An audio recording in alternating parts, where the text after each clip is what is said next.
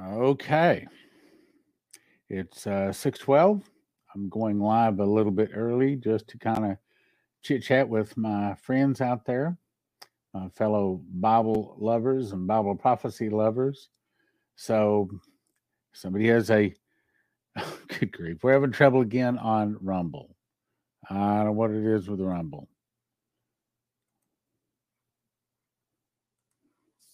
Anyway, so we'll have to check on that. Anyway, so if you're out there and you have a comment or a question, here. If I can.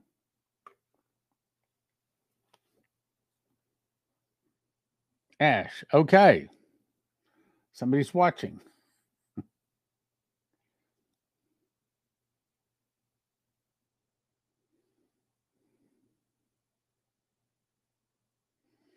Derek, Rock Island, Tennessee. So, Ash, where are you from?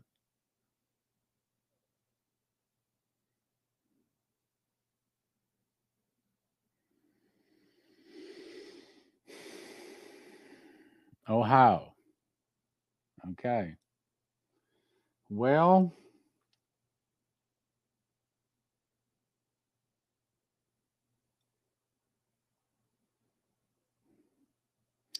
I'm excited. Might not seem like it, but I'm excited. I think some things that for 30 years I've been watching to come to pass are at the door. So, things are getting really, really, really, really close. Hello, Nicole from California and Bridget from Chattanooga. And let me move my mouse so I can see George from Cincinnati. Eon from Hostan. Hello, Eon. Ian, where are you from? South Carolina. Blessings, everyone. Warren County, Tennessee. Good evening. Joining in from Florida. Man, it was like 106 yesterday. Let me see what it was today here in the DFW area. It's been hot, but that doesn't bother me. 103 right now. Wow. Canada? What's the temperature in Canada? Probably not 103. Guadalajara, Jalisco, Mexico. Hey, I'm still looking for someone to translate Miss the Mark into Spanish.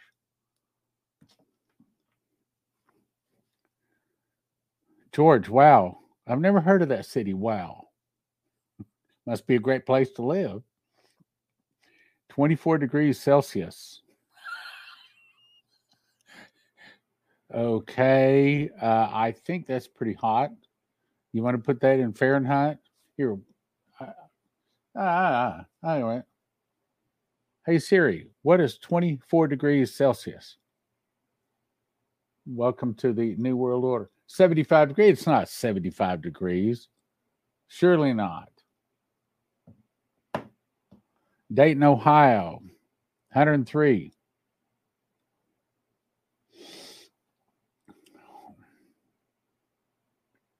McNairy County, Tennessee.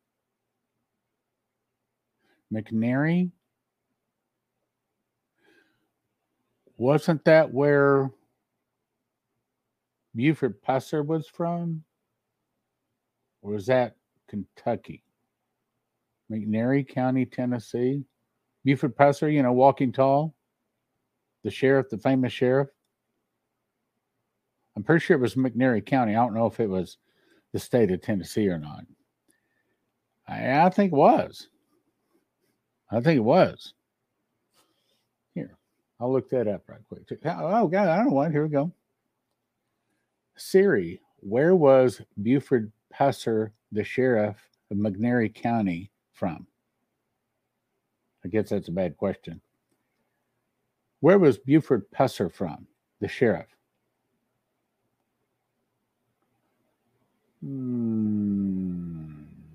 No. She didn't get it right.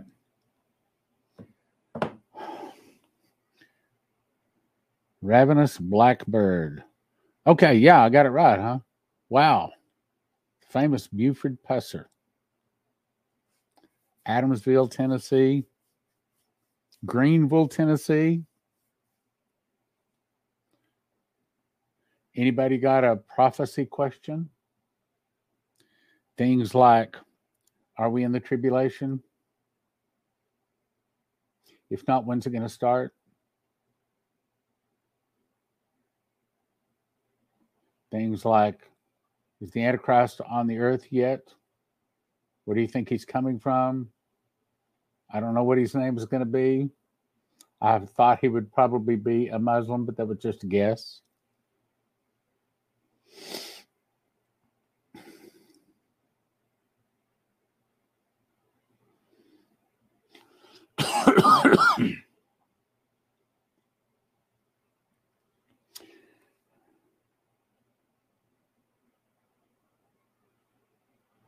Adamsville, Tennessee. Are we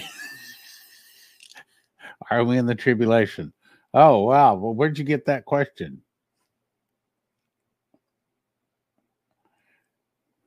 95% chance the horses have left the barn. I see a lot of signs, like the wars starting. Remember the red horse? Be wars and rumors of horse. The red horse says that a sign of the red horse coming out. Power is given to him to take peace from the earth. We see a lot of those things in the red horses, but I don't know. I know Vicky Parnell and also Byron Surley and what's his other name here? All three of them. I'm not under the anointing, and it's not coming to me as fast as it normally does. Terry Bennett. All say the Lord, very convincingly say the Lord has told them that we're in the tribulation. But I don't know. I'm not in a big hurry to make that statement because being wrong on that one, we just can't be wrong on that one. Hey, there's something up in the corner saying 50 people are on board. And then there's a thing, a thumb up and a heart, and then some kind of a sun-looking thing with a 10 beside it. It went to jump to 11. Now we got 52 online. If I would ever remember to mention it on the program, maybe we get more people, but I forget to mention. I did mention it for next week, but that's not until Tuesday's broadcast.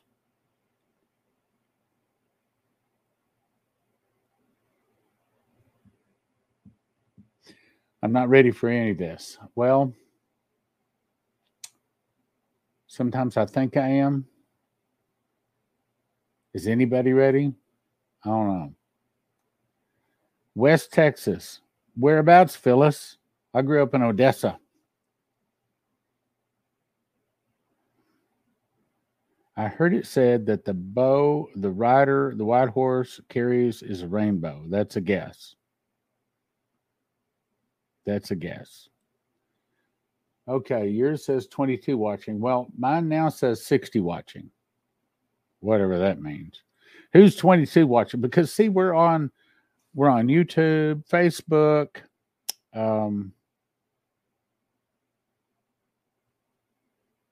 Prophecy Club. I don't know how many are on Prophecy Club watching. I don't even know if it'll even tell us.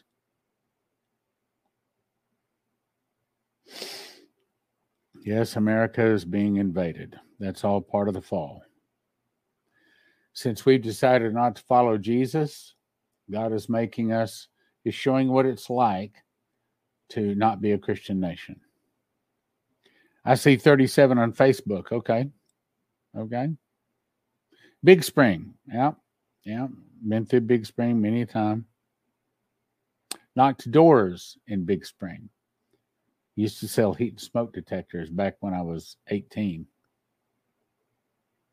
which was a long time ago, as you can tell from the color of my hair. Tampa, Florida.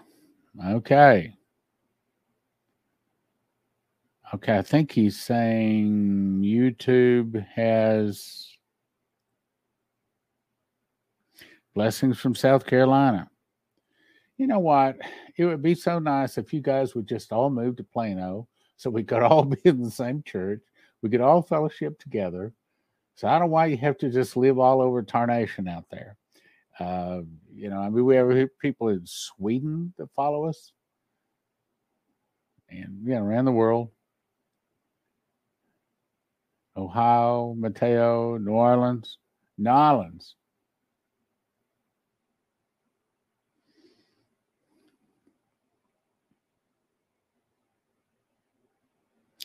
Sneed's Ferry, North Carolina.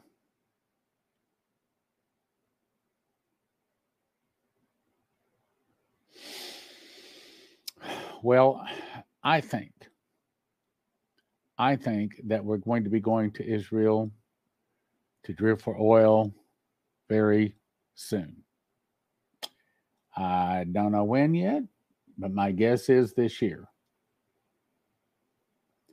Who knows? And I say that because, Jason Meeks had that dream, and that was talking about oil. What was it? There was another one too. Anyway, I think we're real close to going to Israel. I'm very excited about that.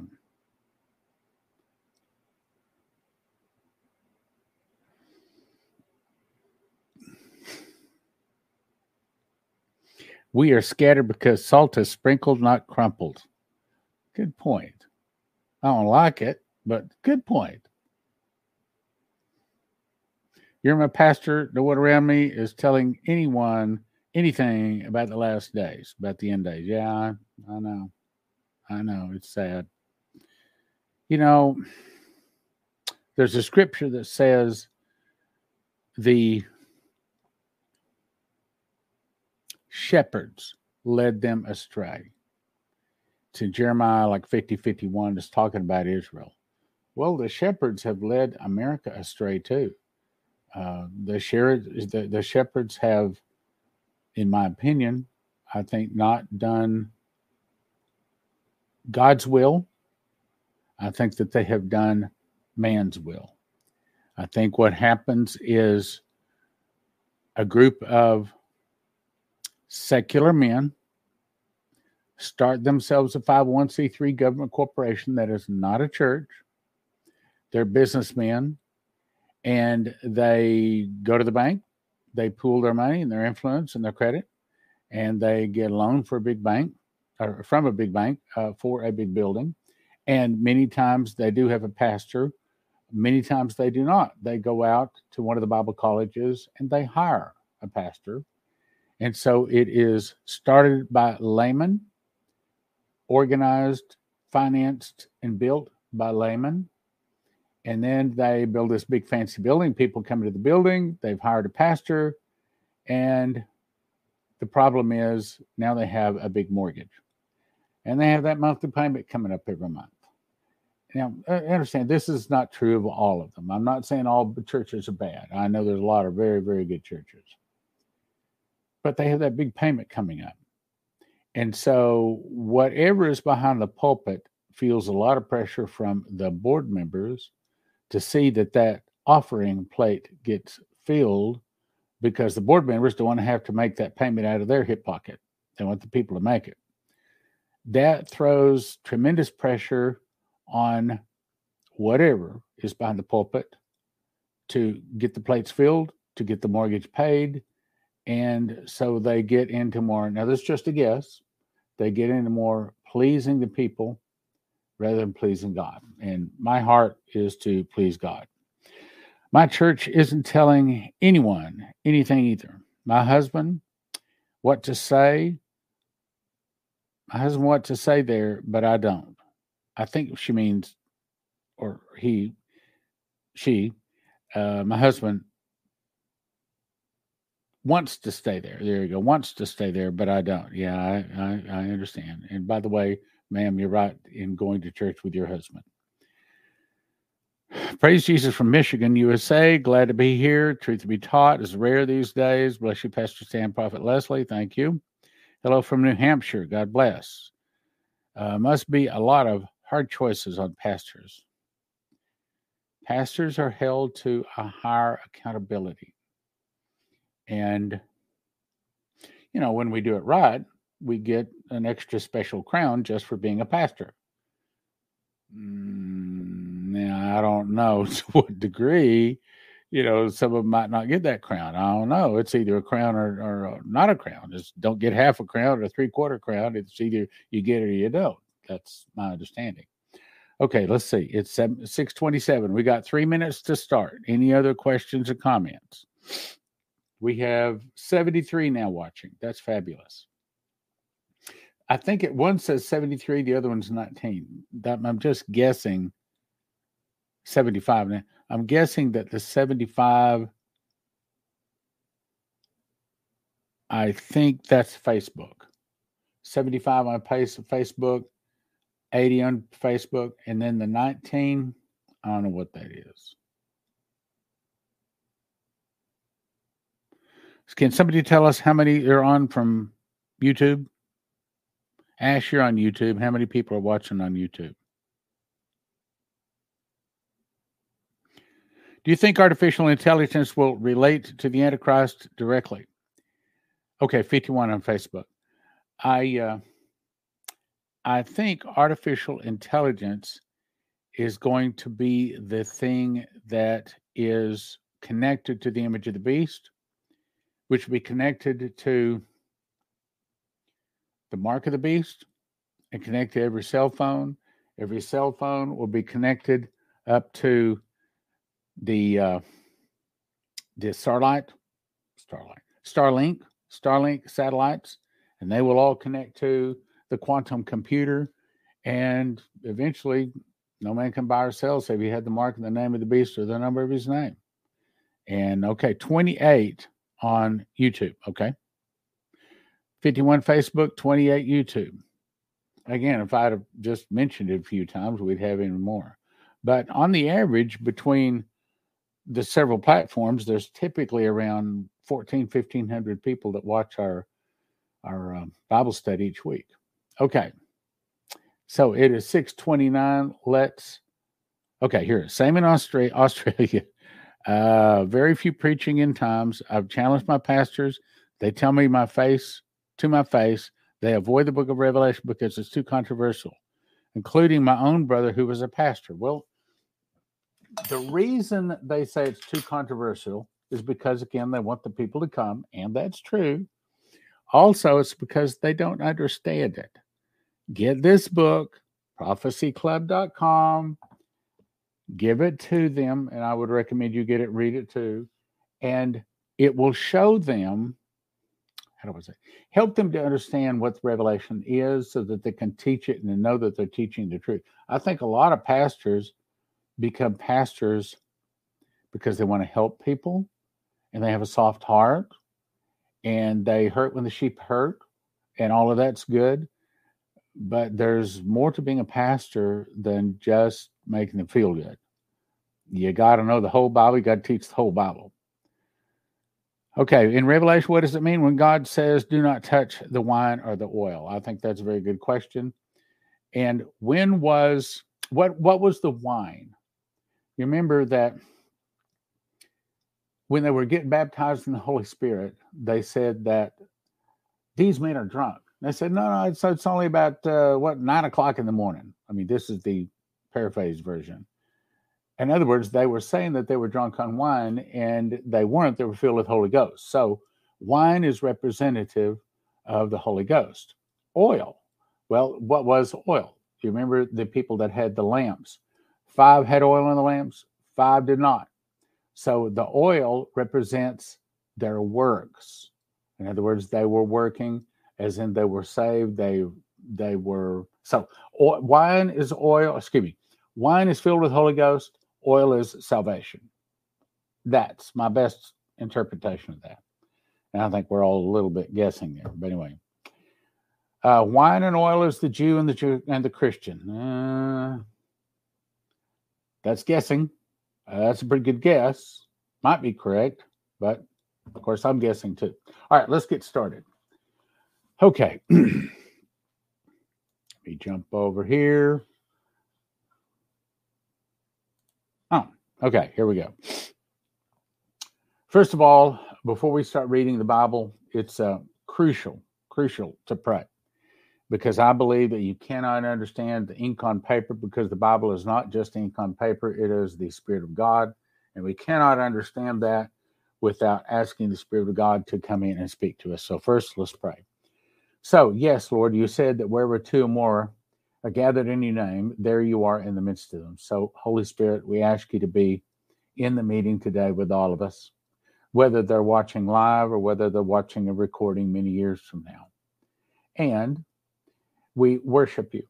We say, worthy is the Lamb to take the book and to open the seals thereof.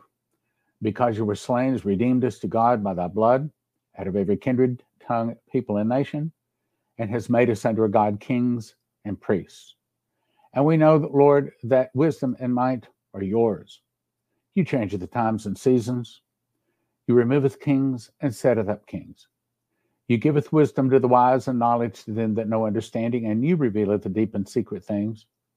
You knoweth what is the darkness, and the light dwelleth with you. So, Lord, we ask you to give us your Holy Spirit of understanding. Show us the deep and secret things within your word. Help us to understand what was going on when it was written, and also how it relates to us today. In Jesus' name, amen. Okay, so today, I just refreshed my memory on this before we started. Today, we're going to be starting to teach from Acts chapter 20. I believe that this is directly speaking to us today in many ways, because Paul was trying to bring a message to a people that did not want to hear it. Does that sound familiar? Yes, it does. Today, we are trying to bring the gospel to a people that don't want to hear it. Same thing. And Paul was beaten, imprisoned, rejected. I think we need to get prepared for the same thing to happen to us today. Okay, so let's get started. Share screen. We want the window. That's the window we want. And boom. And this is the way we want it to look. I think you can still read that, so we can talk through. Okay, so here we go. Acts chapter 20, verse 1. And after the uproar was ceased, Paul called unto him disciples and embraced them and departed for to go to Macedonia. So fellowship and embracing one another is important. And when he had gone over those parts and given them much exhortation, he came into Greece and there abode 3 months. And when the Jews laid wait for him, okay, so the Jews were his primary problem. The primary problem in Christianity today is other Christians. It's really not it's not the Jews, and it's not the secular people yet. It's really the Christians. There are both 3 months, and when the Jews laid wait for him, he was about to sail to Syria, and he purposed to return through Macedonia, and there accompanied him into Asia Sopater, a Berean of the Thessalonians, Aristarchus, and Secundus, and Gaius of Derbe, and Timotheus, and Asia, and Antichus, and Trophimus, these going before tarried for us at Troas. We sailed away from Philippi after the days of unleavened bread, and came into them in Troas in 5 days, where we abode 7 days. Now, stay with me, because we're going to get to some important things here. And upon the first day of the week, when the disciples came together to break bread, Paul preached unto them. By the way, what day was the first day of the week? That would be Saturday. Saturday, or the first day of the week for them, began Friday night, which is what we're doing right now. Okay, so we are observing the Sabbath right now by doing this. First day of the week, when disciples came together to break bread, Paul preached to them, ready to depart on the morrow, and continued his speech until midnight. And there were many lights in the upper chamber where they were gathered together, and there sat in a window a certain young man named Eutychus, I think, having fallen into a deep sleep as Paul was long preaching, and he sunk down with sleep and fell down from the third loft and was taken up dead. And Paul went down and fell on him and embraced him and said, Trouble you not yourselves, for his life is in him. When he therefore was come up again and had broken bread and eaten and talked a long while, even till break of day, so he departed. And they brought the young man alive, and were not a little comforted. In other words, they were very, very happy the guy was alive. And when he went before the ship and sailed to Assos, there intending to take in Paul, for so he had appointed minding himself to go foot. And when he met him And when he met with Assos, he took him in and came to Mytilene. We sailed thence and came to the next day over against Chios. And the next day we arrived at Samos and tarried at Trogyllium. And the next day we came to Miletus, for Paul had determined to sail by Ephesus because we would not spend time in Asia, for he hasted, if it were possible for him to be at Jerusalem the day of Pentecost. And from Miletus he sent to Ephesus and called the elders of the church. And when they were accompanying him, he said unto them, You know, from the first day that I came into Asia, after what manner I have been with you at all seasons, serving the Lord with all humility of mind, with many tears and temptations which befell me by the lying in wait of the Jews, and how I kept back nothing that was profitable unto you. Now, let me just say something about that. You're going to see that said 2 or 3 more times here. And it bothers me when people say, well, God told me something, but I'm not going to tell you. Or, well, God gave me this word or this dream or vision 3 months ago or 3 years ago, but he just now released me to release it. That bothers me. I'll just say it that way. That bothers me. I've never been given anything, nor has Leslie, where God said, don't release it. I've said a couple of times, if you'll tell me when the tribulation starts, if you'll tell me when, when this is going to happen or when something like that, I won't tell anybody. He's never told me. Everything he said, I could release it right then. So it bothers me when people say, yeah, well, God won't let me release it. They're like, are you trying to just call attention to yourself or something? And how I kept back nothing that was profitable unto you, but I've showed you and have taught you publicly and from house to house, testifying both to the Jews and also to the Greeks repentance toward God and faith toward our Lord Jesus Christ. And now, behold, I go bound in the Spirit unto Jerusalem, not knowing the things that should befall me there, save that the Holy Ghost witnesseth in every city, saying, the bonds and the afflictions abide me. But none of these things move me, neither count I my life dear unto myself. Now, let me read that again. Does that sound familiar? Neither count I my life dear unto myself. Does that ring a bell? And they overcame by the blood of the Lamb, by the word of their testimony, and they loved not their lives unto the death. Paul was of the attitude, I will die for the gospel. I will die for Jesus. I will go where he sends me. I will say what he tells me to the death. Oh, but unless he's going to go in the pre-trib rapture. See, again, the pre-trib rapture it doesn't fit. Anyway, it's a piece of the puzzle. Have you ever been putting together a piece of puzzle and you get so frustrated because this is like the last piece, it's got to fit in there, and you want to get a pair of scissors? I've done that. And trim that piece down and make it fit. Well, that's what pre-trib is. People are trying to trim that piece of the puzzle and make it fit, and it doesn't fit.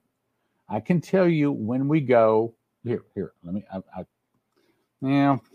I'll get off if I do that. We will do that another day, okay? But I can explain to you. We leave this earth and go to the marriage supper of the Lamb on the last Pentecost, which is about 4 months before Jesus returns on the Feast of Trumpets for Armageddon. That's not our topic today, so I'll keep moving. Therefore, I take in you record this day that I'm pure from the blood of all men. In other words, I haven't done anybody any harm. For I have not shunned to declare unto you all the counsel of God. In other words, I haven't held back anything. That's the second time he said it. Take heed, therefore, unto yourselves and to all the flock over which the Holy Ghost hath made you overseers. What? See, if you're a watchman, you are called to be a watchman and to warn. If you are an overseer, like a pastor or a church leader, then you're called of God by the Holy Spirit to be an overseer, to be a watch, to watch over them for their safety and also for their souls. I'll read it again.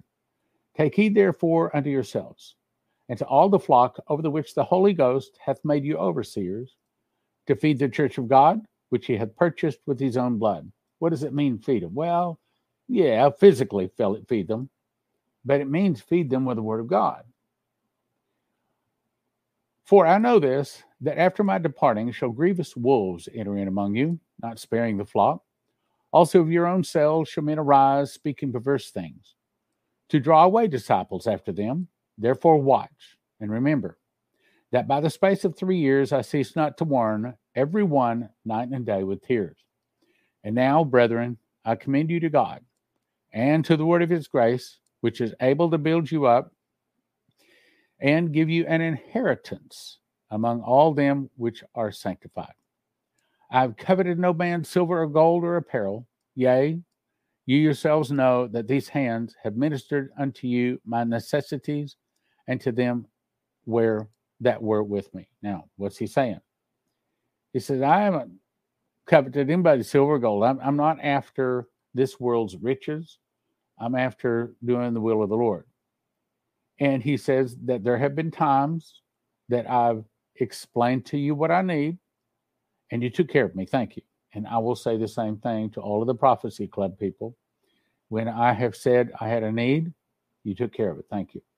Of course, now we're doing the big push, asking people to join and to become members, and that would be a very good idea. Anyway, and I've showed you all things. That's the third time. I haven't held anything back. The third time he said that. I've showed you all things, how that so laboring you ought to support the weak, and to remember the words of the Lord Jesus, how he said, it is more blessed to give than to receive. And when he had thus spoken, he kneeled down and prayed with them all.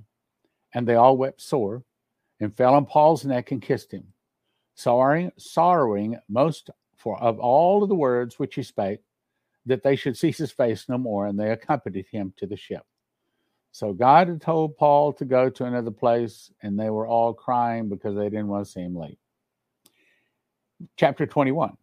And it came to pass that after we were gotten from them, and had launched, we came with a straight course unto Coos, and the day following unto Rhodes, and from thence unto Patara, and finding a ship sailing over to Phoenicia, we went aboard and set forth.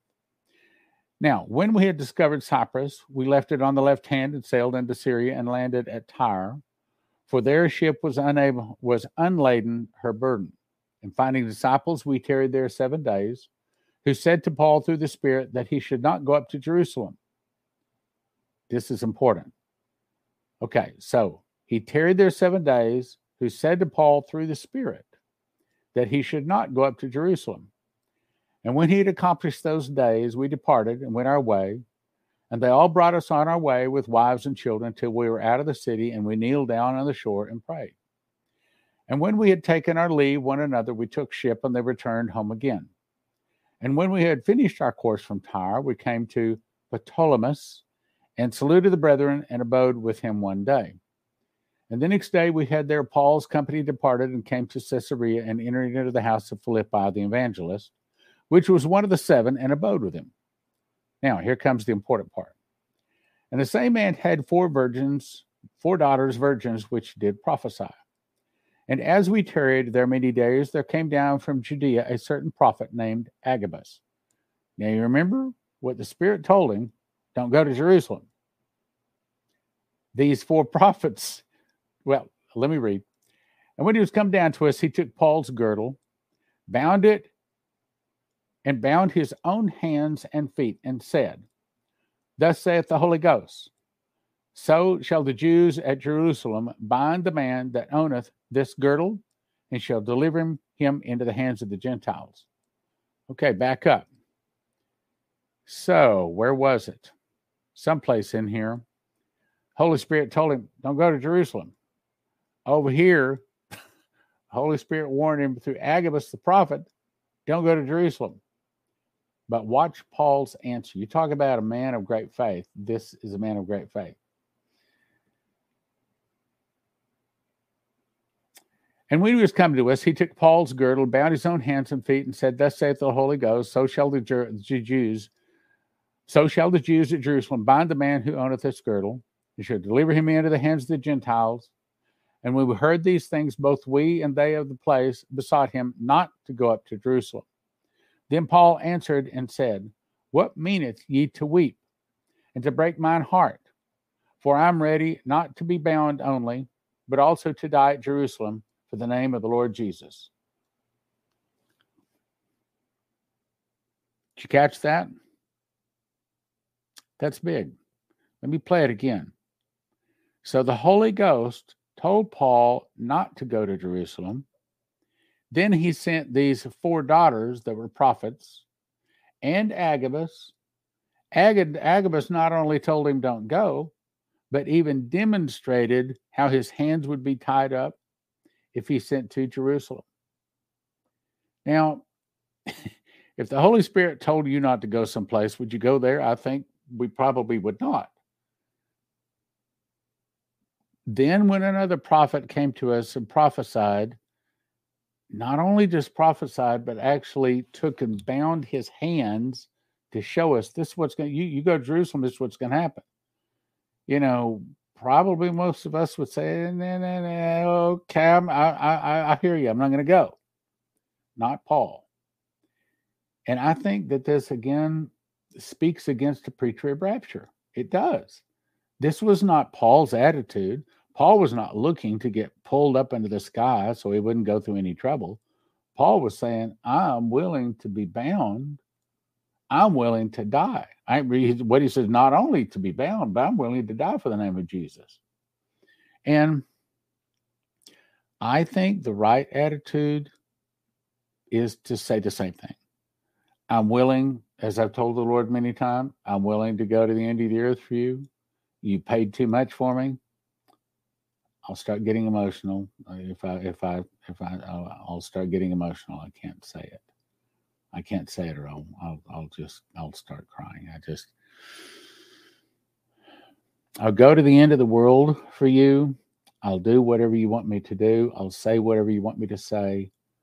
I just ask that you be with me. And in 30 years of being with Prophecy Club now, 160 guest speakers, 330 DVDs, 70 crusades, 73-day crusades, given 5,000 prophecies, written 4 books, memorized the book of Revelation. In all of that time, neither me nor Leslie has ever received one dream, one vision, one prophecy that we would ever go through any trouble.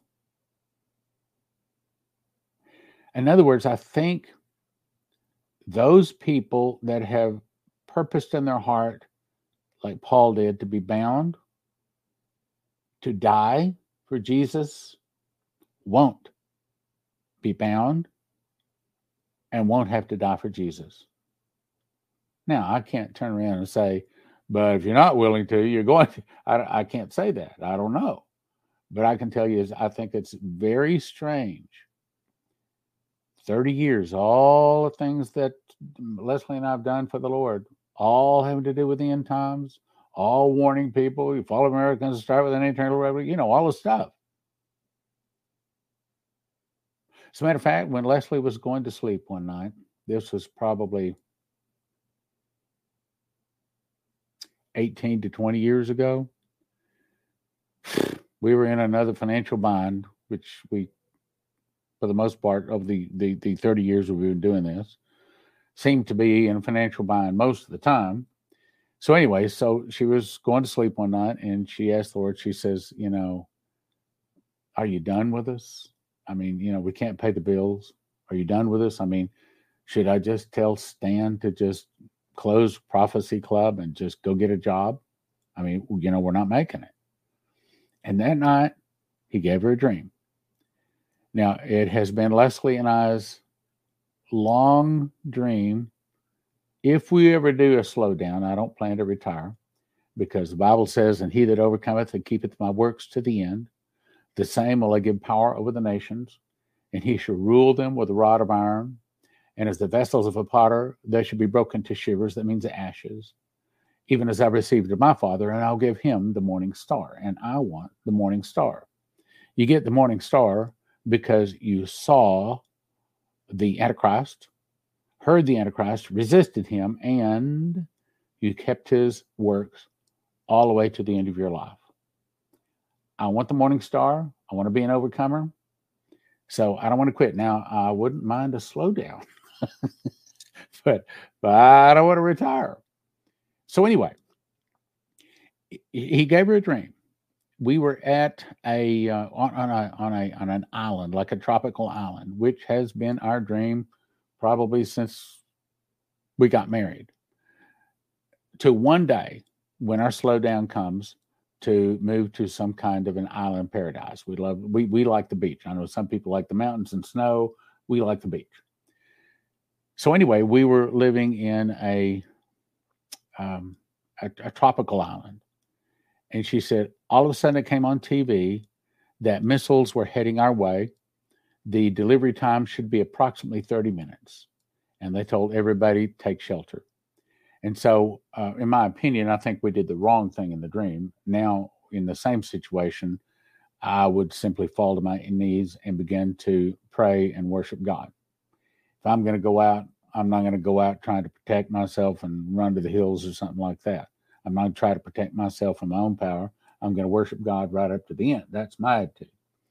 But in the dream, she said that she was old and her hair was totally gray. And she says that I was old and my hair was totally white. As you can see, it's not there yet. And she said I had the old man shuffle, where you can't pick up your feet and they just kind of shuffle along. I mean, pretty close to what Biden's doing right now. And she said, anyway, so we left the house and we were trying to quickly run up into the hills of this tropical island. And she said, and people were coming out of their houses, also running up into the mountains.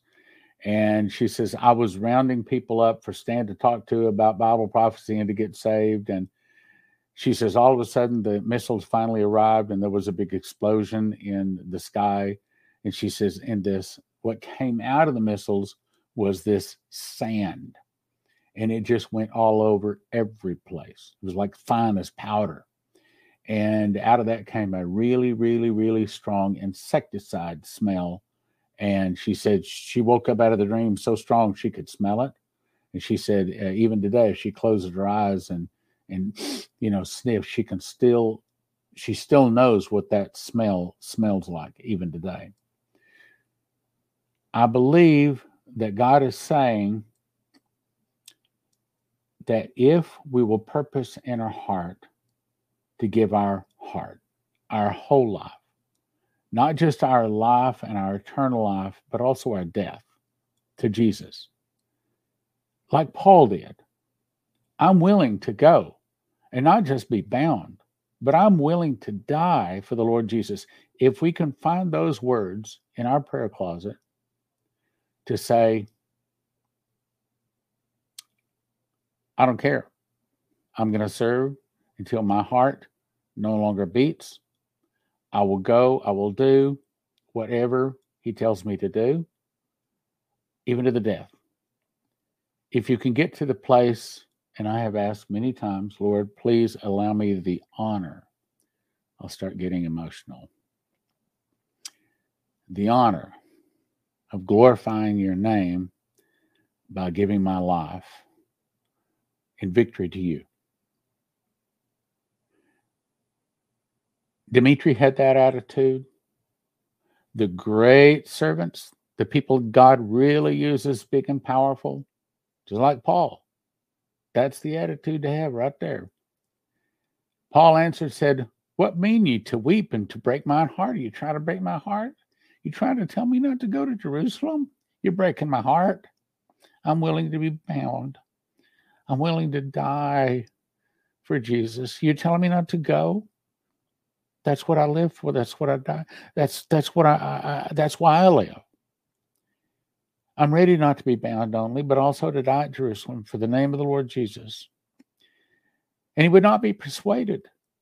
They could not talk him out of it. Finally, they said, we ceased. We ceased saying, and simply said, the will of the Lord be done. They gave up. And after those days, we went up and took our carriages and went to Jerusalem.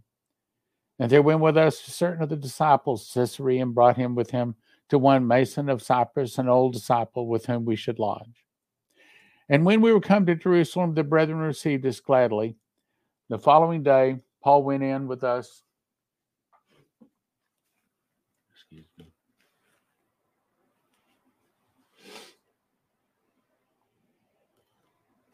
Excuse me.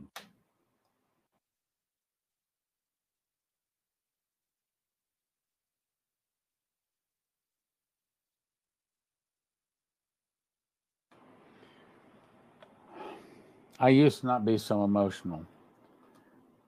It came on me when I memorized the book of Revelation. I mean, everything changed. And we were come to Jerusalem, the brethren received us gladly. And the day following, Paul went in with us and to James, and all the elders were present. And when we had saluted them, he declared particularly what things God had wrought among the Gentiles by his ministry. When they had heard it, they glorified God and said unto them, Thou seest, brother, how many thousands of Jews there are which believe, and they are all zealous of the law. And they are all informed of thee, that thou teachest all the Jews which are among the Gentiles to forsake Moses, saying that they ought to not circumcise their children, neither to walk after the customs. What is it therefore? The multitude must needs come together, for they will hear that thou art come. Do therefore this that we say unto thee. We have 4 men which have a vow on them. Take them, purify thyself with them, and be at charges with them, that they may shave their heads, and all may know that those things thereof were informed concerning thee are nothing, but that thou thyself also walkest orderly and keepest the law. What are they saying? You better watch your nose. You better watch your P's and Q's. You're going to Jerusalem. There's a lot of people there who heard about you. They after you. They got you in their sights. As touching the Gentiles, we believe, we have written and concluded that they observe no such thing, save only that they keep themselves from things offered to idols, and from blood, and from strangled, and from fornication. That means sex outside of marriage. It also means going after the gods, too. Then Paul took them in, and the next day, purifying himself with them, entered into the temple to signify the accomplishment of the days of the purification, until that an offering should be offered for every one of them. And when the 7 days were almost ended, the Jews which were of Asia, when they saw him in the temple, stirred up all the people and laid hands on him. Okay, so what did he do? This would be like if they were to pass a law saying everybody got to go down and get that mark of the beast. This would be like me and you walking smack dab into where people are taking the mark of the beast and say, I ain't taking it. Not me. Here I am. I'm not taking it. You do what you want to me, but I'm not taking that mark. I'm not taking your ID. I'm not taking your anti-V. Have to watch my words. Because we don't have free speech in America anymore.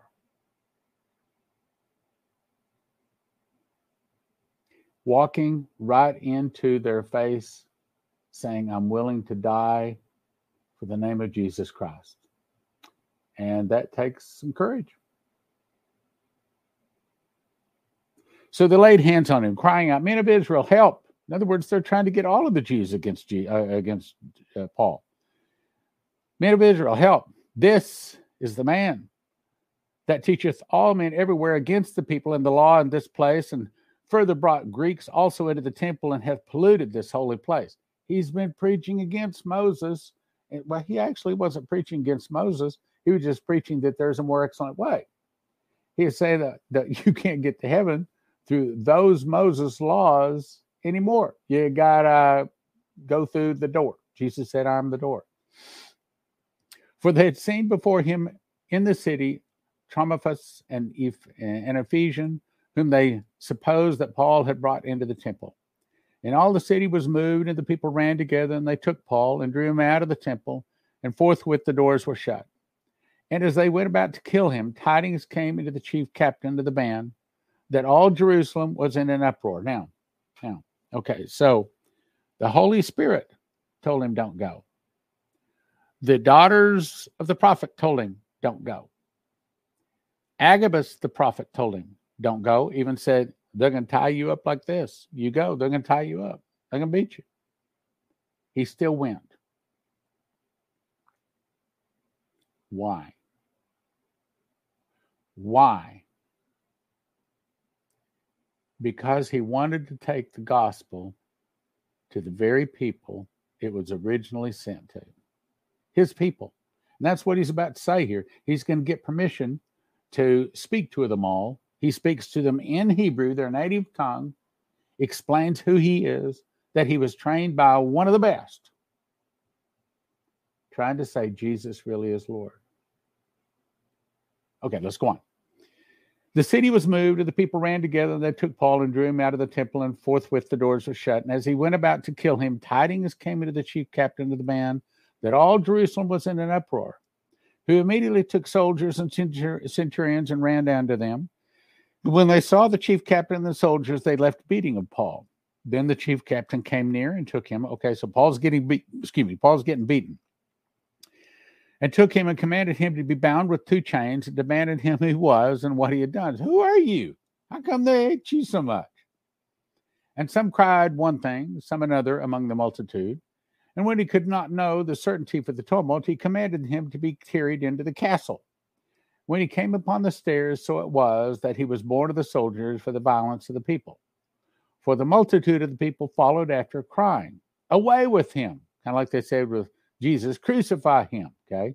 Away with him meant kill him. And as Paul was to be led into the castle, he said unto the chief captain, may I speak with you? Who said, can you speak Greek? So apparently Paul was able to speak to him in Greek. Art not thou of the Egyptian, which before these days made us an uproar and led us out of the wilderness 4,000 men that were murderers? So the Paul is saying, I know who you are. I know something you've done that was good. Okay, you're a good man. That's what he's saying. You're a good man. But Paul said, I'm a man which am a Jew of Tarsus, a city of Cilicia, as citizens of no mean city, and I beseech thee, suffer me to speak unto the people. In other words, let me speak. Let me talk to them. That's why Paul went to Jerusalem when he knew he was going to be beaten. He knew he was going to be bound. Why? He wanted to talk to them. He wanted to tell them that the prophet that Moses prophesied would come has come. His name is Jesus, whom they crucified. That was the message he wanted to deliver, and he got to deliver it. And here it is. And when he had given him license, Paul stood on the stairs and beckoned with the hand unto the people. Made a great silence. He spake unto them in the Hebrew tongue, saying, men, brethren, and fathers, hear ye my defense, which I now make unto you. And when they heard, they spake the Hebrew tongue. They kept the silence even more. And he said, okay, so now he's speaking to them in Hebrew. I'm verily a man which am a Jew, born in Tarsus, a city in Cilicia, yet brought up in this city at the feet of Gamaliel. And Gamaliel, he was a popular guy. Okay, so it would be like us. Well, I sat at the feet of Abraham Lincoln. All right. Or I sat at the feet of Ronald Reagan, or someone that a lot of people respected. Okay. So I sat at the feet of Gamaliel and taught according to the perfect manner of the law of the fathers, and was zealous toward God, like they're zealous, and like you and I are zealous. Okay. Zealous toward God, as you are this day.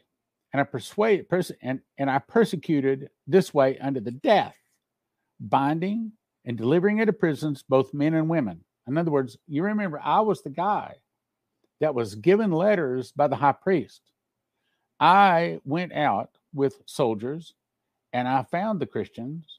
I arrested them, I bound them, and I brought them to be whipped and killed. I'm the guy. So listen to me. Yes, I sat under Gamaliel. I sat under, like Ronald Reagan. Look, I used to crucify these people. I used to beat them. I used to be, but now listen, there's something happened to me you need to hear. Okay, now think about that. He's telling his testimony. He's about to say, I was out on the road to Damascus. I saw a light. Brothers and sisters, do you have a testimony? Oh, yes, you do. Yes, you do. You have a testimony. They overcame by the blood of the Lamb, by the word of their testimony. If someone were to come up to you and say, so why do you believe in Jesus? I mean, how do you know? Give him his testimony. Give them your testimony. If someone were to say, well, do you remember the very day you got saved? Yeah, I was 9 years old. I can tell you exactly where I was. I can tell you the chair I was sitting in, what the room looked like. I can tell you where I got baptized at 9 years old.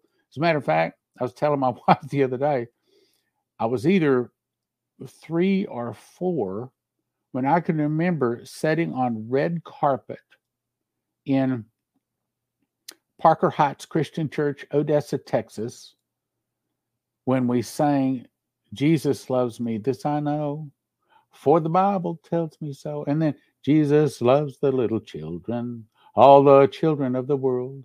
I remember. I think that's really when I first came to know God. I may have actually been saved from that moment at the age of 3. I don't know, 3 or 4. I mean, it's like one of the first things I can remember in my life. God never stops forgiving. He never stops forgetting. He knows it all. Okay, so let's read back. I'm verily a man which am a Jew, born in Tarsus, a city in Cilicia, which brought up in the city at the feet of Gamaliel, and taught according to the perfect manner of the law of the fathers, and was zealous toward God, as you are all this day.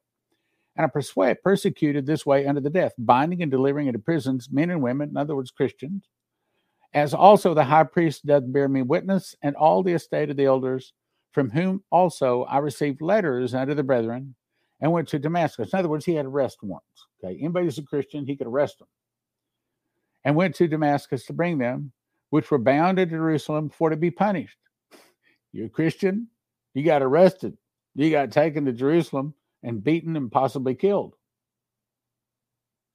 I play racquetball with a Russian.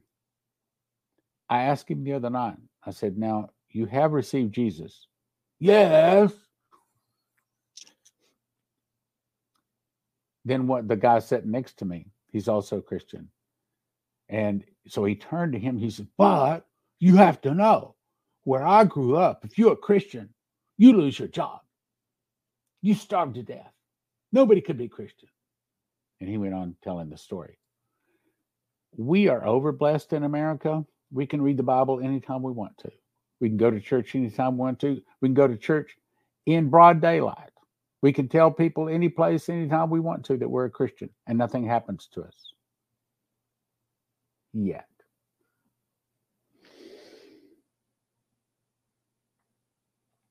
And it came to pass that as I made my journey, it was come nigh to Damascus about noon. Suddenly there shone from heaven a great light round about me.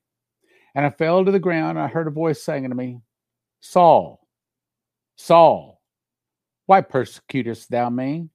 I answered, who art thou, Lord?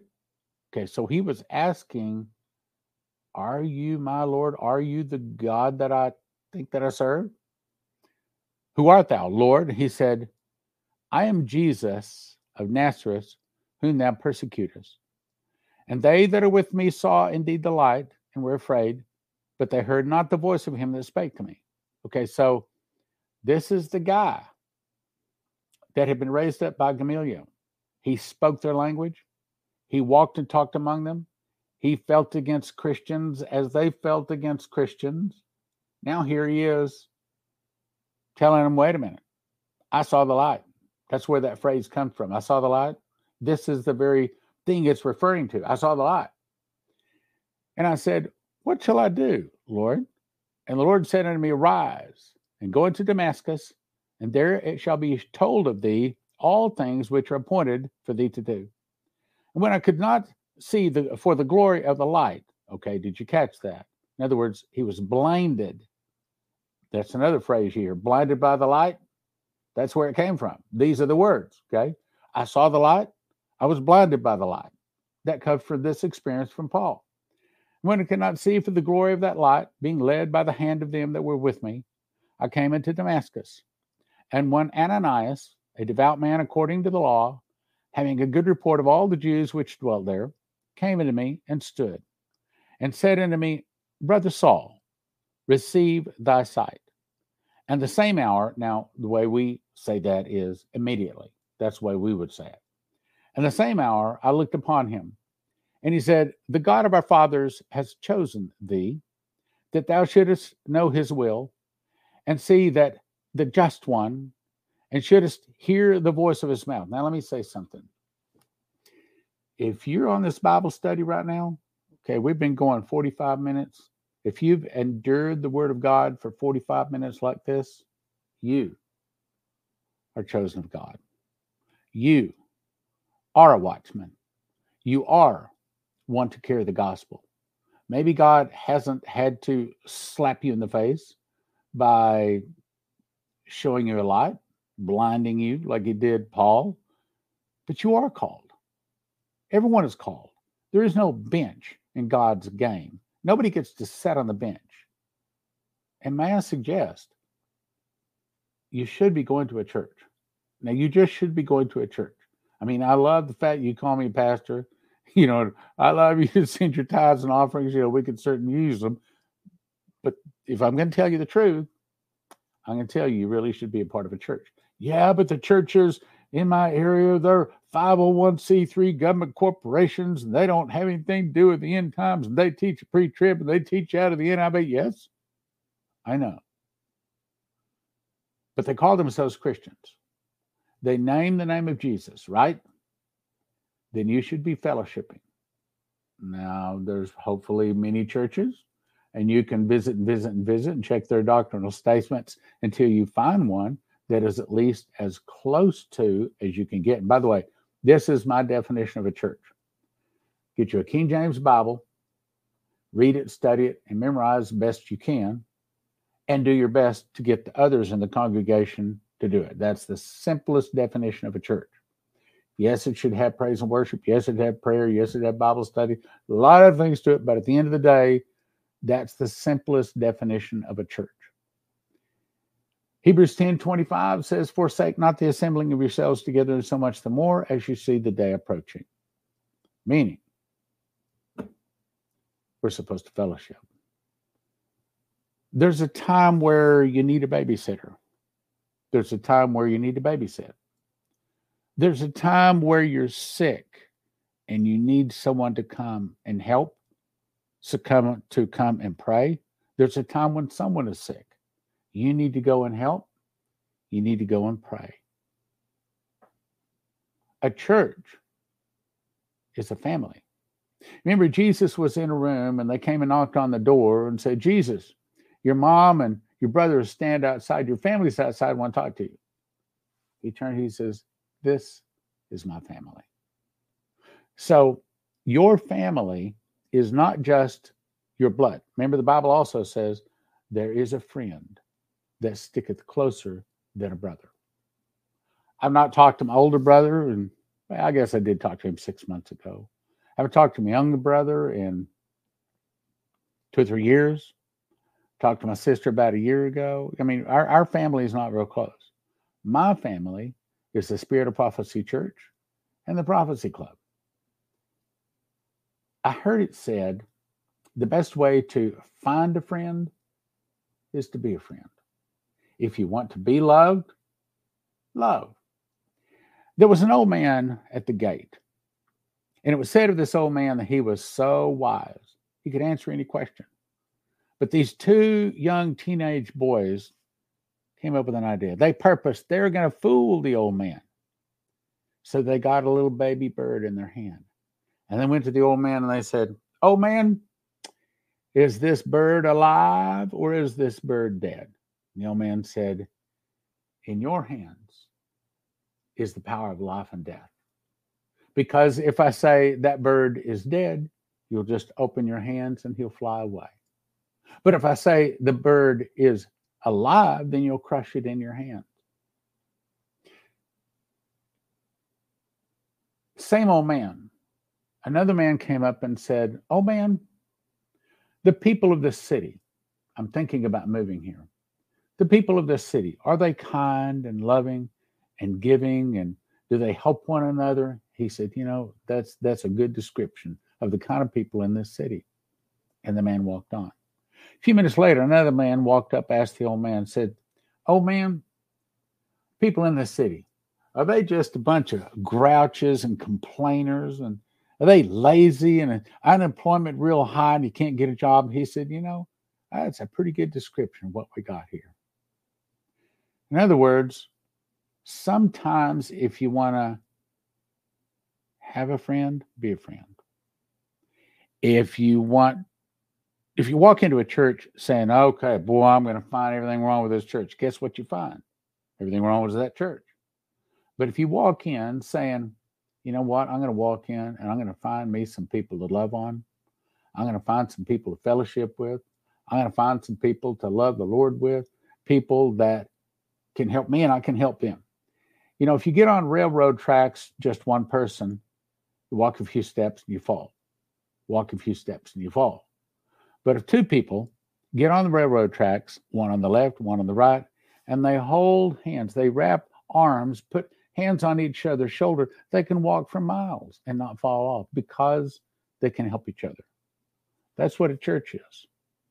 So to all of you out there that think you're an island to yourself, think you don't have to go to church. Yes, I'm a pastor. Yes, there was probably 10 years of my life I didn't go to church. Had no interest. Those were wrong days, by the way. What do I suggest? I would suggest, yes, you're going to find a lot of problems in a lot of the churches. You're going to walk out shaking your head a lot. You're probably going to wish that you had this kind of a church in your area. But you got to find one. Look, God has the big phone book in the sky.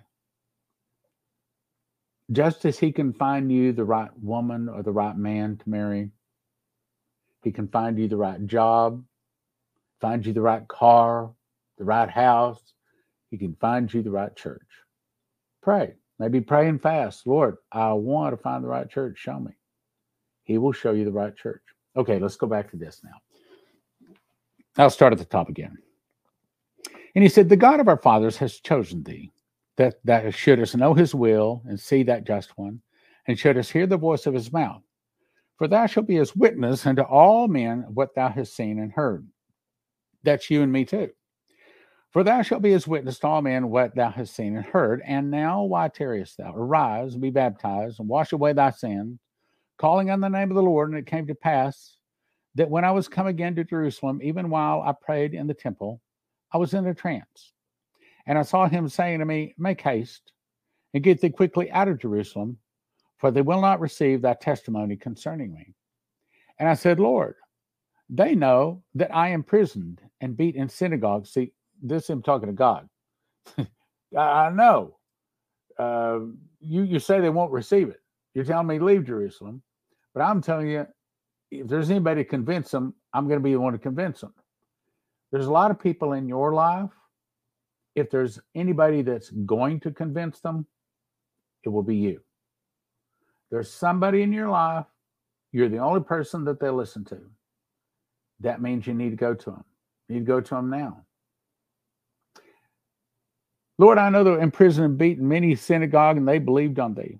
And when the blood of the martyr Stephen was shed, I also was standing by and consenting to his death, and kept the raiment of them that slew him. And he said unto them, depart, for I will send thee far hence unto the Gentiles. And they gave him audience into this word, and they lifted up their voices and said, away with such a fellow from the earth, for it is not fit that he should live. In other words, kill him. And as they cried out and cast off their clothes and threw dust into the air. Now think about that.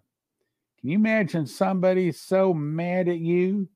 They didn't just holler and scream, but they tore their clothes off, threw them on the ground, stomped on them, then started throwing dust in the air. That's how mad they were at Paul.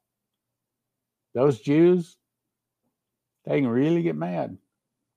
The chief captain commanded him to be brought into the castle and bade that he should be examined. That means beating, generally with cat o' nine tail.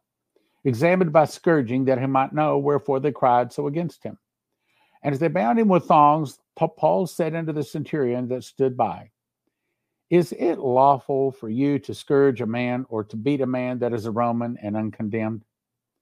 When the centurion heard that, he went and told his chief captain, saying, take heed now, watch what you're doing. This man is a Roman.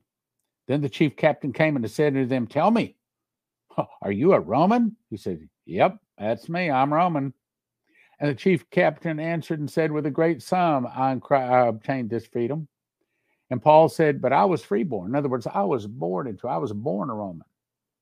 Then straightway they departed from him which should be examined him, and the chief captain also was afraid, after he knew that he was a Roman, and because he had bound him. In other words, Romans had extra privileges that the average people didn't have.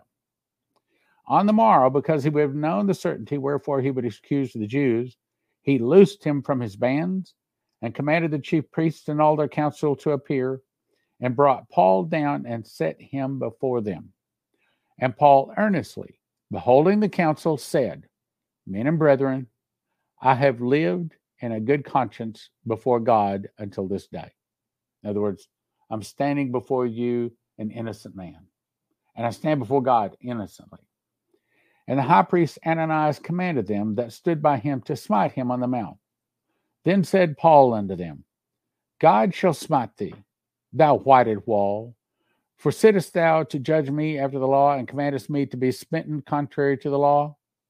And they that stood by said, revilest thou God's priest? Then said Paul, I wist not. In other words, I wished you weren't the priest. That's the way we would say it. I wist not, brethren, that he was the high priest, for it is written that thou should not speak evil of the ruler of thy people. But when Paul perceived that the one part were Sadducees and the other Pharisees, he cried out with the council, men and brethren, I am a Pharisee, the son of a Pharisee. Of the hope and resurrection of the dead, I am called into question. And when he had also said this, there arose a dissension between the Pharisees and the Sadducees, and the multitude was divided. So God gave him the words to say to get him out of this beating. For the Sadducees say that there is no resurrection, neither angel nor spirit, but the Pharisees confess both. And there arose a great cry, and the scribes that were the Pharisees' part arose and strove, saying, we find no evil in this man, but if a spirit or an angel has spoken to him, let us not fight against God. And when there arose a great dissension, the chief captain, fearing lest Paul should have been pulled in pieces of them, commanded the soldiers to go down and take him by force from among them, and to bring him to the castle. And the night following, the Lord stood by him and said, be of good cheer, Paul, for as thou hast testified of me, this is important, testified of me in Jerusalem, so must thou bear witness also in Rome. Now, Holy Spirit told him he was going to get beat. 4 prophetess daughters told him he was going to get beaten. Agabus showed him he would be hogtied and beaten. Turns up, Paul went anyway. Paul went because he was one of the few people that could give that testimony. Like I'm one of the few people that still today met Dimitri Duduman. Can tell you I met him, I had him in my home on 2 occasions, went to his home. I met Ron White, had him in my home, went on a tour with him. I've been to Noah's Ark. I've been to the crossing side of the Red Sea. I've had Ron White stand I've been in that cave with Ron and the other people where he said you're within a stone's throw of the Ark of the Covenant. I've climbed Mount Sinai October the 8th, 2022. I've been both the entrance and both the exit side to where Moses went into the Red Sea and came out of the Red Sea, according to Ron White. In other words, God has put me in a position to where if someone would say, how do I really, really, really know that the Bible is true? I stand in a position, perhaps like very few people on earth, that can answer that question. Leslie and I can say, we got a piece of Noah's Ark. We know it's real. We got some of the sulfur balls from the city of Sodom and Gomorrah. We know it's real. Brought back a piece of one of the rocks off of Mount Sinai. It didn't look like much, but it came from Mount Sinai. Paul went to try to save his brothers and sisters that had refused to see Jesus as the Christ. And when it was day, certain of the Jews banded together and bound themselves under a curse, saying that they would neither eat nor drink until they had killed Paul. That's a problem. Think about that. That's a problem.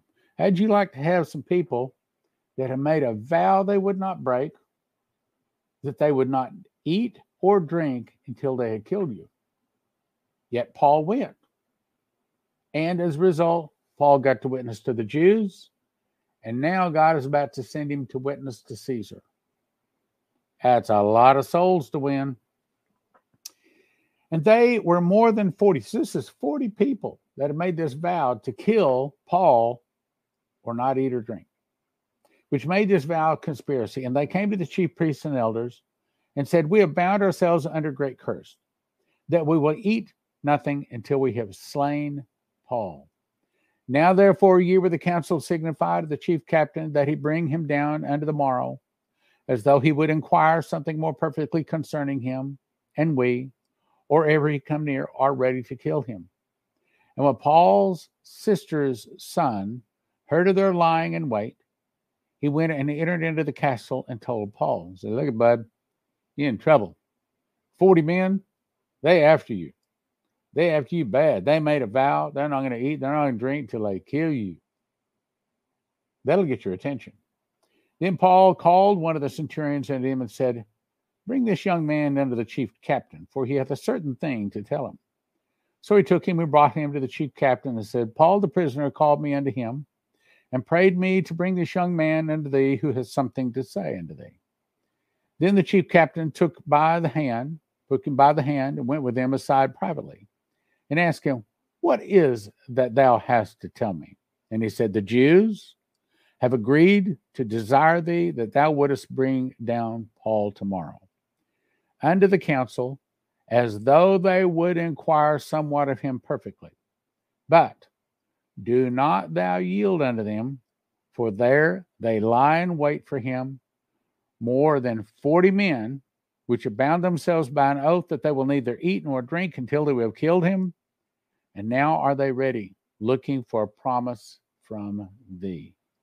You take Paul down there, and he's a dead man. So the chief captain then let the young man depart and charged him. Don't tell anybody. See, thou tell no man that thou hast showed these things to me. And he called unto them 2 centurions, saying, make ready 200 soldiers. Okay, so we got 40 men that are going to neither eat or drink till they kill Paul. So he calls 200 soldiers. Okay, big deal. Saying, make 200 soldiers ready to go to Caesarea, and horsemen 70. Horsemen? Okay, so that's 200 soldiers on foot. 70, what's that? That's 70. So he's got 70 of them on horses, 200 men on foot, going to see to it that Paul gets out of there safely. 70 spearmen, 200, and at the 3rd hour of the night, and provide them beasts that they may set Paul on and bring him safe unto Felix the governor. So he bumped it up to the circuit judge. That's what we would say today, heading up to the Supreme Court. Felix the governor, he wrote a letter after this manner. Claudius Lysias, unto the most excellent governor Felix sendeth greeting. This man was taken to the Jews and should have been killed of them. Then came I with an army and rescued him, having understood that he was a Roman. In other words, you're supposed to take care of him. And when I would have known the cause wherefore they accused him, I brought him forth unto their council, whom I perceived to be accused of questions of their law, but to have nothing laid to his charge worthy of death or bonds. And when it was told me how the Jews laid wait for the man, I sent straightway to thee, and gave commandment to these accusers also to say before thee what they hast against him. Farewell. So that was the letter. Then the soldiers, as it was commanded them, took Paul and brought him by night to Antiparis. On the morrow they left the horsemen to go to him and returned to the castle, who, when they came to Caesarea and delivered the epistle to the governor, presented Paul also before him. Now, understand, all of this is the hand of God to get Paul to give his testimony before Caesar. That's where all of this is going. And when they came to Caesarea, delivered the epistle to the governor, presented Paul before him. When the governor had read the letter, he asked of the province he was. And when he had understood that who he is of Cilicia, he says, I will hear thee, said he, when thine accusers are also come. And had commanded him to be kept in Herod's judgment hall. chapter 24. How are we doing on time? Okay. And after 5 days, Ananias the high priest descended with the elders and with a certain orator named Tertullus, who informed the governor against Paul. And when he was called forth, Tertullus began to accuse him, saying, See that by thee we enjoy great quietness, and that very worthy deeds are done unto this nation by the providence. We accept it always in all places, most noble Felix, with all thankfulness. So it's got another letter.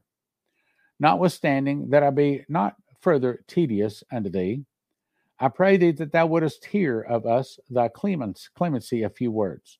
So tell us what's really going on here. Is this guy, should he get clemency? Should he be freed or not? We have found this man to be a pestilent fellow, and a mover of sedition among all the Jews throughout all the world, and a ringleader of the sect of the Nazarenes, who also have gone about to profane the temple, whom we took, and whom we have judged according to our law. But the chief captain Lysias came upon us, and in great violence took him away out of our hands, commanding his accusers to come unto thee by examining of whom thyself mayest take knowledge of all these things whereof we accuse him. So the Jews are saying this guy's a rotten guy. And of course, it's not going to be accepted. Commanding his accuser to come unto thee by examining of whom thyself mayest take knowledge of all these things, where we accused him. And the Jews also assented, saying that these things were so. Then Paul, after the governor had beckoned him to speak, answered, Forasmuch as I know that thou hast been of many years a judge unto this nation, I do the more cheerfully answer for myself, because that thou mayest understand that there are yet but 12 days since I was up to Jerusalem for to worship. And they neither found me in the temple disputing with any man, neither raising up the people, neither in the synagogues nor in the city. Neither can they prove the things whereof they now accuse me. But this I do confess unto thee, that after the way which they call heresy, so worship I the God of my fathers, believing all things which are written in the law and in the prophets, and have hope toward God. Remember, the Bible says that we are not to be concerned when we are taken before magistrates, that he will in that time give us the words to say. So God is giving Paul the exact words to say to do what God wants him to do. I have every belief that every one of these words is straight from God. And have hope toward God, which they themselves allow, that there shall be a resurrection to the dead, both of the just and the unjust. And wherein do I exercise myself to have always a conscience void of offense toward God and toward men. In other words, I hadn't done anything. These guys just mad at me because they don't agree with me spiritually. That's what he's really saying. Now, after many years, I came to bring alms to my nation and offerings, whereupon certain Jews from Asia found me purified in the temple, neither with multitude nor with tumult. In other words, I didn't stir up any trouble. I didn't cause him problems. Who ought to have been here before me, who ought to have been here before me, my voice is giving out, and object if they had aught against me. Or else let these same here say, if they found any evil doing in me while I stood before the council, except it be for this one voice, that I cried standing among them, touching the resurrection of the dead, I am called into question by you this day. So he's saying, look, I didn't hurt anybody. I didn't break into the laws. They just don't like me because I see God differently. And when Felix heard these things, having more perfect knowledge of that way, he deferred them and said, when Lysias, the chief captain, shall come down, I will know the uttermost of your matter. And he commanded the centurion to keep Paul and to let him have liberty. Don't treat him bad. Don't put him in shackles. Let him have some liberty. Let him have liberty, that he should forbid none of his acquaintance to minister or to come unto him. So he could have all the visitors he wanted.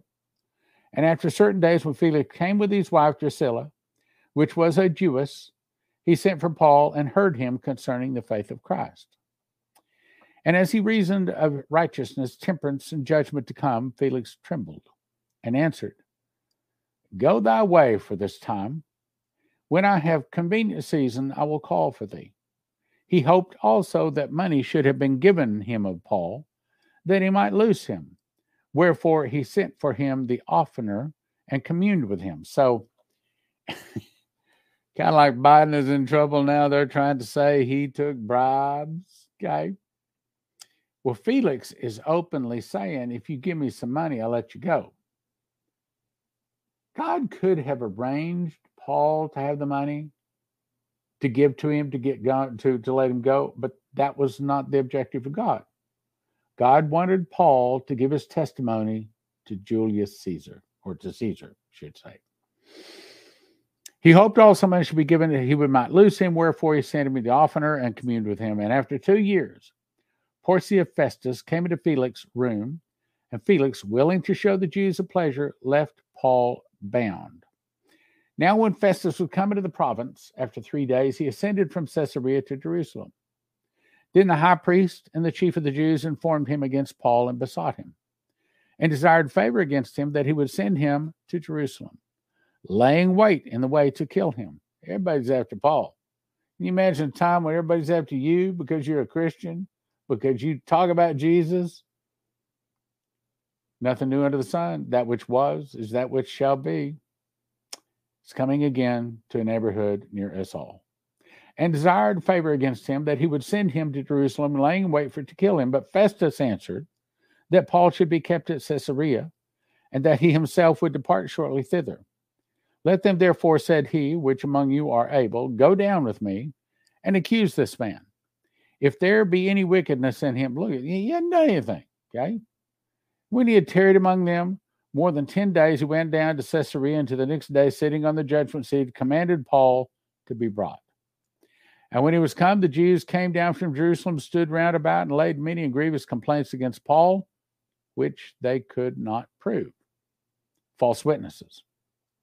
While he answered for himself, neither against the law of the Jews, neither against the temple, nor yet against Caesar have I offended anything at all. I hadn't done anything wrong.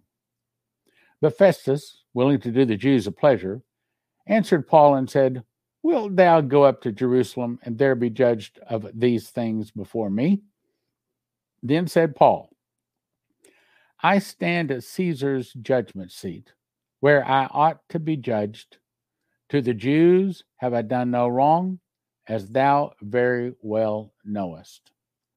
For if I be an offender, or have committed anything worthy of death, I refuse not to die.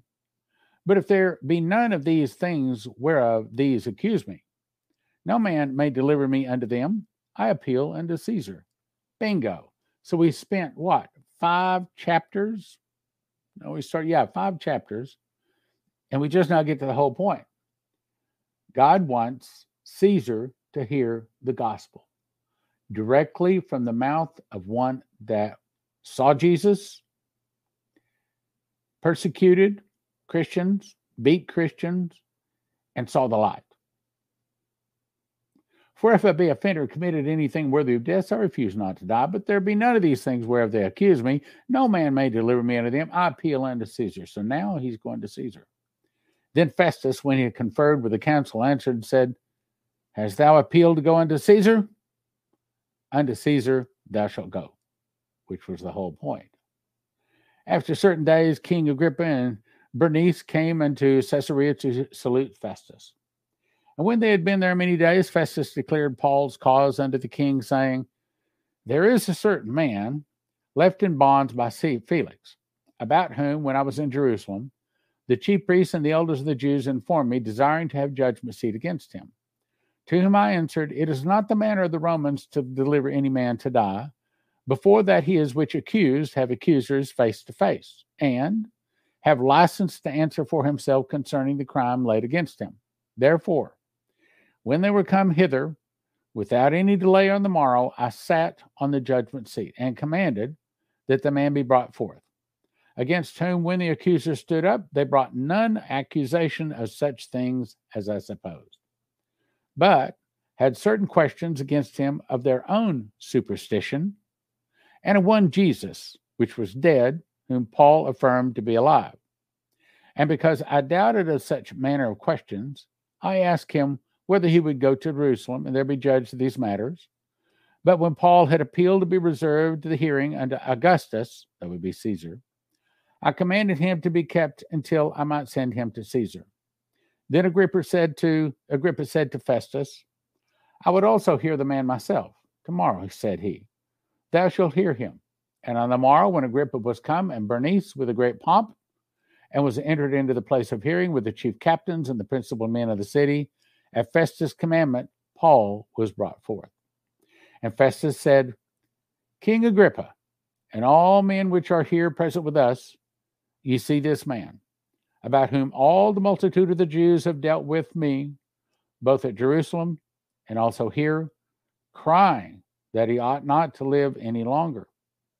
But when I found that he had committed nothing worthy of death, and that he himself hath appealed to Augustus, I've determined to send him to you, of whom I have no certain thing to write unto my Lord. Wherefore I have brought him forth before you, and specially before the king, O King Agrippa, that after examination had I might have somewhat to write.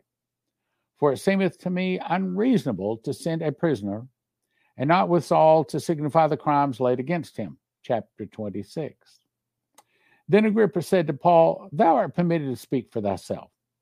Then Paul stretched forth his hand and answered for himself, I think myself happy, King Agrippa, because I shall answer for myself this day before thee touching all the things whereof I'm accused of the Jews, especially because I know thee to be an expert in all customs and questions, which are among the Jews, whereof I beseech thee to hear me patiently.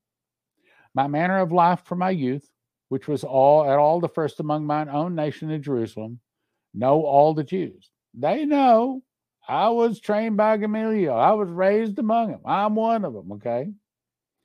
Which knew me from the beginning, if they would testify that after the most straightest sect of our religion, I lived a Pharisee. And now I stand and am judged for the hope of the promise made of God and to our fathers, unto which promise our 12 tribes instantly serving God day and night, hope to come. For which hope's sake, King Agrippa, I'm accused of the Jews. Say, look at it. I grew up among these people. I know who they are. I was the most strict of all of them. That is, until I saw the light. That's what he's about to say. So why should it be thought a thing incredible with you that God should raise the dead? I verily thought with myself that I ought to do things contrary to the name of Jesus of Nazareth, which thing I did also in Jerusalem, and many of the saints did I shut up in prison, having received authority from the chief priests. And when they were put to death, he put Christians to death. I gave my voice against them. He testified so that the Christians would be put to death. And I punished them oft in every sinner. Now let me say something. How many times have we seen people's lives where somebody, say, for example, was a druggie? I mean, I was really, really big into drugs, they'll say. And then I saw the light. I turned around, and now they're serving the Lord. I was a whore. I was going out and doing all these men, and then they saw the light. Turned around. That's the testimony that Paul has given, except for Paul was a murderer of Christians, raised among the Jews, the most strict sect of Pharisees, killing them, testifying against them. Then he saw the light. Now he's for Jesus. That's a very powerful testimony. I punished them often in every synagogue. I compelled them to blaspheme, and being exceedingly mad against them, I persecuted them even to strange cities. Whereupon, as I went to Damascus with authority and commission of the chief priest, at midday, O king, I saw on the way a light from heaven, above the brightness of the sun, shining round about me, and them which journeyed with me.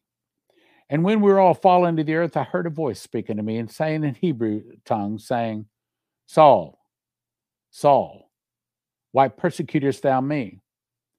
It is hard for thee to kick against the pricks. And I said, Who art thou, Lord? And he said, I'm Jesus, whom thou persecutest.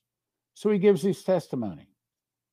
But rise and stand upon thy feet, for I have appeared unto thee for this purpose, to make thee a minister and a witness, both of these things which thou hast seen, and of those things in which I will appear unto thee, delivering thee from the people and from the Gentiles, unto whom now I send thee, to open their eyes and to turn them from darkness to light, and from the power of Satan unto God, that they may receive forgiveness of sins and inheritance among them that are sanctified by faith that is in me.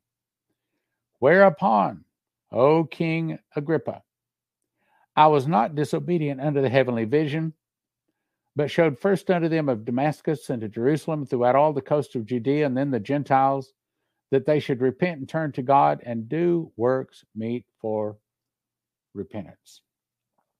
For these causes, the Jews caught me in the temple and went about to kill me. Having therefore obtained help of God, I continue unto this day, witnessing both to small and great, saying none other things than those which the prophets of Moses did say should come, that Christ should suffer, and that he should be the first that should rise from the dead, and should show light unto the people and to the Gentiles. And as he thus spoke for himself, Festus said with a loud voice, Paul, thou art beside thyself. Much learning doth make thee mad. But he said, I am not mad, most noble Festus, but speak forth the words of truth and soberness. For the king knoweth of these things, before whom also I speak freely. For I am persuaded that none of these things are hidden from him. For this thing was not done in a corner. King Agrippa, believest thou the prophets? And that's the question God wanted him to deliver. Do you believe the prophets? I know that thou believest. Then Agrippa said unto Paul, almost thou persuadest me to be a Christian. Almost. Well, maybe that night, maybe sometime later, Agrippa did receive Jesus. Hopefully he did.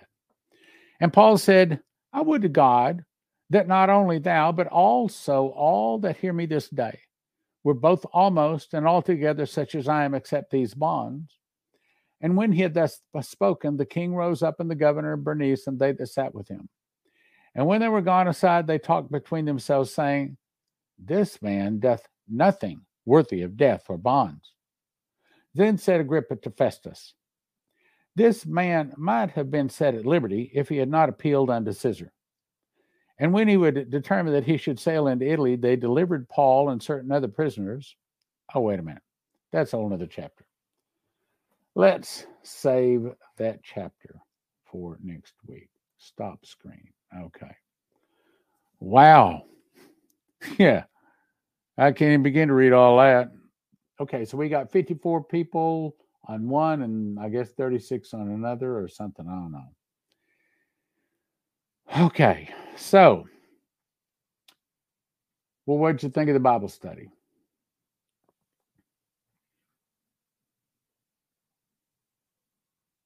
See a lot of people looking.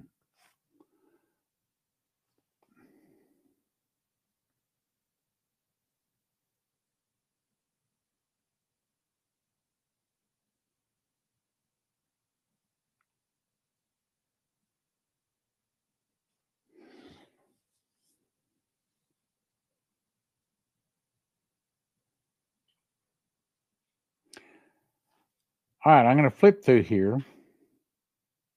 See if there's a question.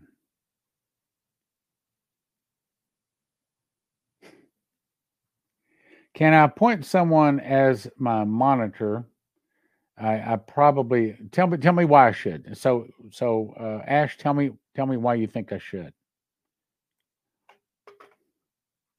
Okay, so apparently we have some people. How to say this?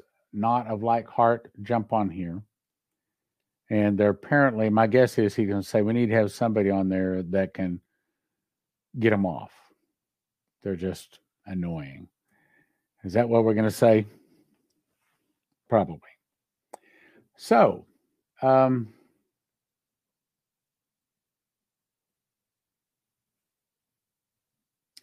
Okay, let's put it this way. If you've been following Prophecy Club for a while, if you can email me, not a letter, just a paragraph or two as to your faithfulness to Prophecy Club and why you would like to be the monitor or one of the monitors, send me an email to ask Stan, the rest of it. Like if I say it, then I get all kinds of bots and stuff coming to me. Anyway, if you'd like to be the monitor, send me an email and we will communicate back and forth and see about getting one. Okay. Not that I know of. There are not any record that the 40 men died, but probably they did. Either that or I don't know. Maybe they were in ignorance. I don't know. I don't know. Good question. I don't know though. Rabble rousers. Yeah. But that, the sinners, they don't ignore, they don't want to hear anything about this. They aren't the problem. As I said, Christians are our problem. People that come to our site, say all manner of things that is wrong. The Christians, the people that call the name of Jesus, are the biggest problems.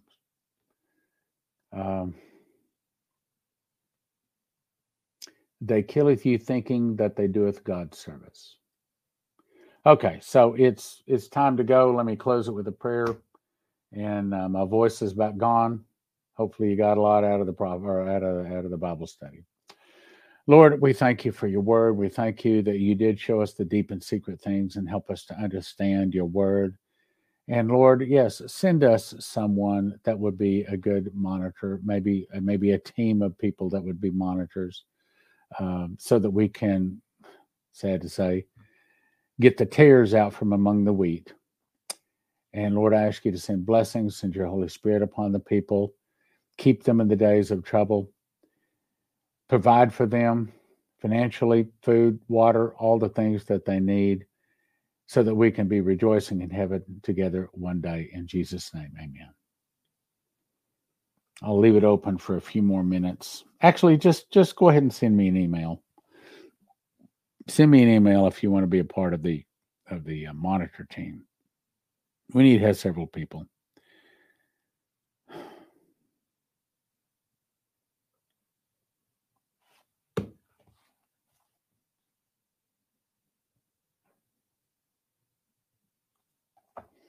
prophecyclub.com.